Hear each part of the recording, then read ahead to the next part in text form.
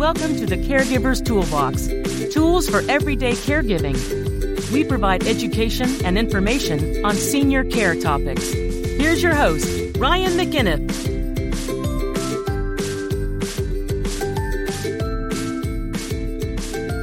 Hello, everybody, and welcome to another episode of the Caregiver's Toolbox, tools for everyday caregiving. It is Monday morning. We had a weekend. Now it's time to have a week. And we are here to give you information and education on senior care topics. My name is Ryan McInnes. I am here with Janet. Janet, we are ready to start this day. It is, 8:16 and a half on a Monday morning. And we're on a roll. We're already feeling the pressure of getting it all done. So we wanted to do a quick podcast because we didn't do one Friday. Got to be honest with you, business comes first, podcast comes second. So that's just the way it is. I'm trying to do at least 3 a week, but sometimes it's going to be 2. Anyways, what we're talking about today are something that happened in the last few weeks. It's a bit controversial, but it's something that's going to be impacting a lot of different industries, and this is dealing with the Supreme Court. It's not dealing with who Trump picked.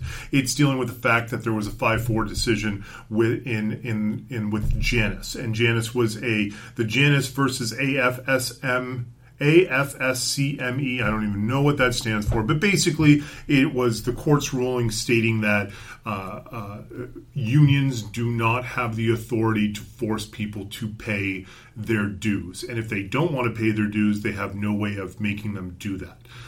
This is a big decision because it is going to affect everything from Medicare, Medicaid, to police, to teachers, to many different other unions. And basically what the ruling was that money is the equivalent of free speech. So one of the issues that was going on was, let's say that you are a teacher and you are a Republican and you are being forced to pay union dues to somebody, to a union, and that union more than often gives money to a Democratic senators and president, people running for senator and president and things like that. Well, that's going against your belief system. And because of that, that's infringing on your First Amendment rights from what I understand that is. And obviously it goes the other way. If you're a liberal and you are a part of a union that usually funds Republicans, that's affecting your First Amendment rights.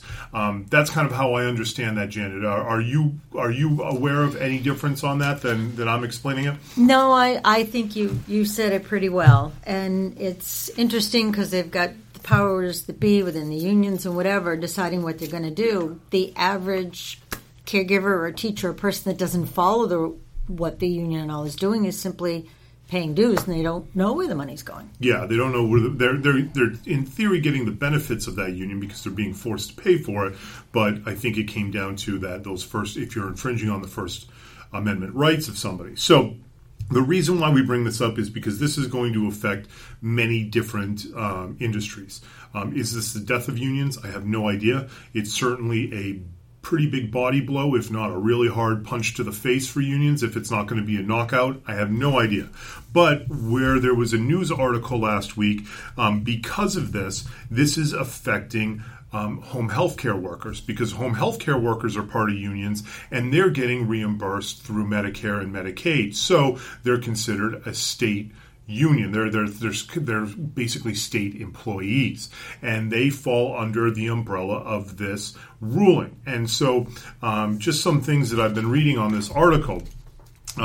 Basically, it's saying in Illinois, 80,000 home care workers may also attempt to recover, not only leave the union, but recover getting tens of millions of dollars in union fees that have already been paid into these unions.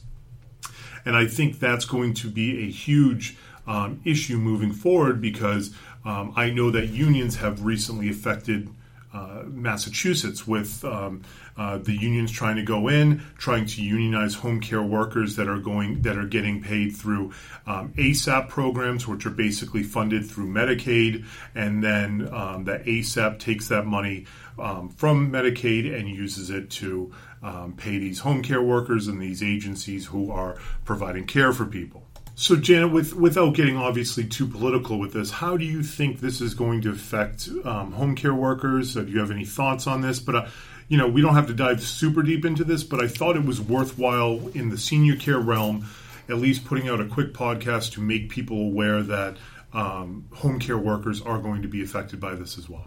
Yeah, I mean, there are people that are part of unions now, and if there are people that want to pull out, you're going to get angst in some corners between people that are in favor of staying in favor of getting out. It's almost like when someplace tries to go union that's not, and you get people taking sides and trying to talk other people into things. So you can get a little, the natives can get a bit restless working through that, and it shows up after a while. Yeah, absolutely. But I mean, we're dealing with huge amounts of money. I mean, we're with that Illinois home care workers, they're looking for as much as up to $32 million in reimbursements from the union. I have to imagine that union would go bankrupt if they were forced to pay even half of that amount of money, because the union's dues that they take in obviously go to, I imagine there's overhead of the union itself, payroll and rent and things like that. But on top of that, they're spending that money just like every other lobbyist is spending their money to try to get laws enforced and on the books and passed that are pro the home care workers, or maybe pro the union, whichever way you want to look at that.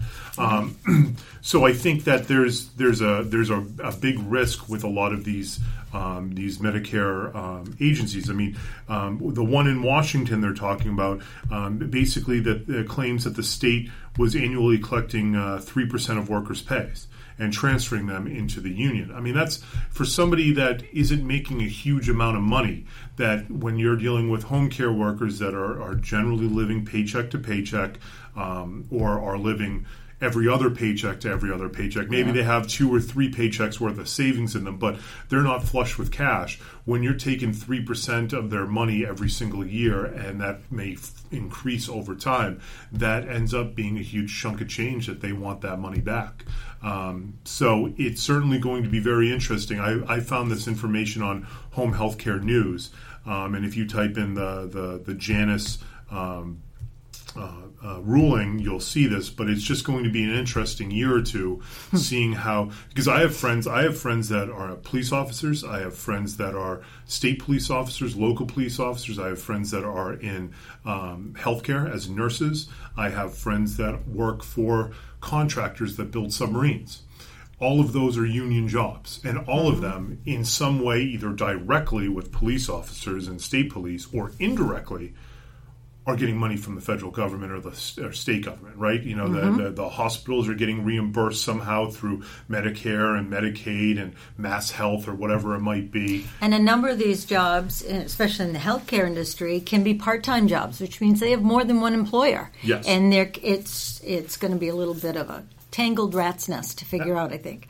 So I don't know how that's going to affect it when you're dealing with, we obviously know that people that are directly employed by the state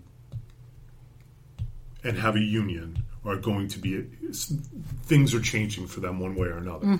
Is that going to affect third parties? Is that going to affect people that are contracted? The Lockheed Martins, the electric boats, I don't know how that works. Those are private companies, but they're making huge amounts of money, and their primary customers are the federal government usually. So I don't know how that's going to work.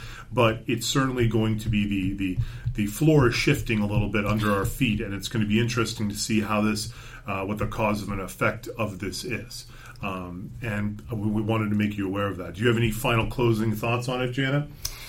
No, just a matter of, I think it's good to bring up in the podcast because it's something that affects all the people that take care of all our people. Absolutely. Well, thank you very much for listening. I appreciate it. This was a quick one, but we wanted to make you aware of it. The article we were talking about is titled "Home Care Workers Sue for Reimbursement of Union Fees in Wake of Janus." Anyways, have a great day, and we will see you on the next one.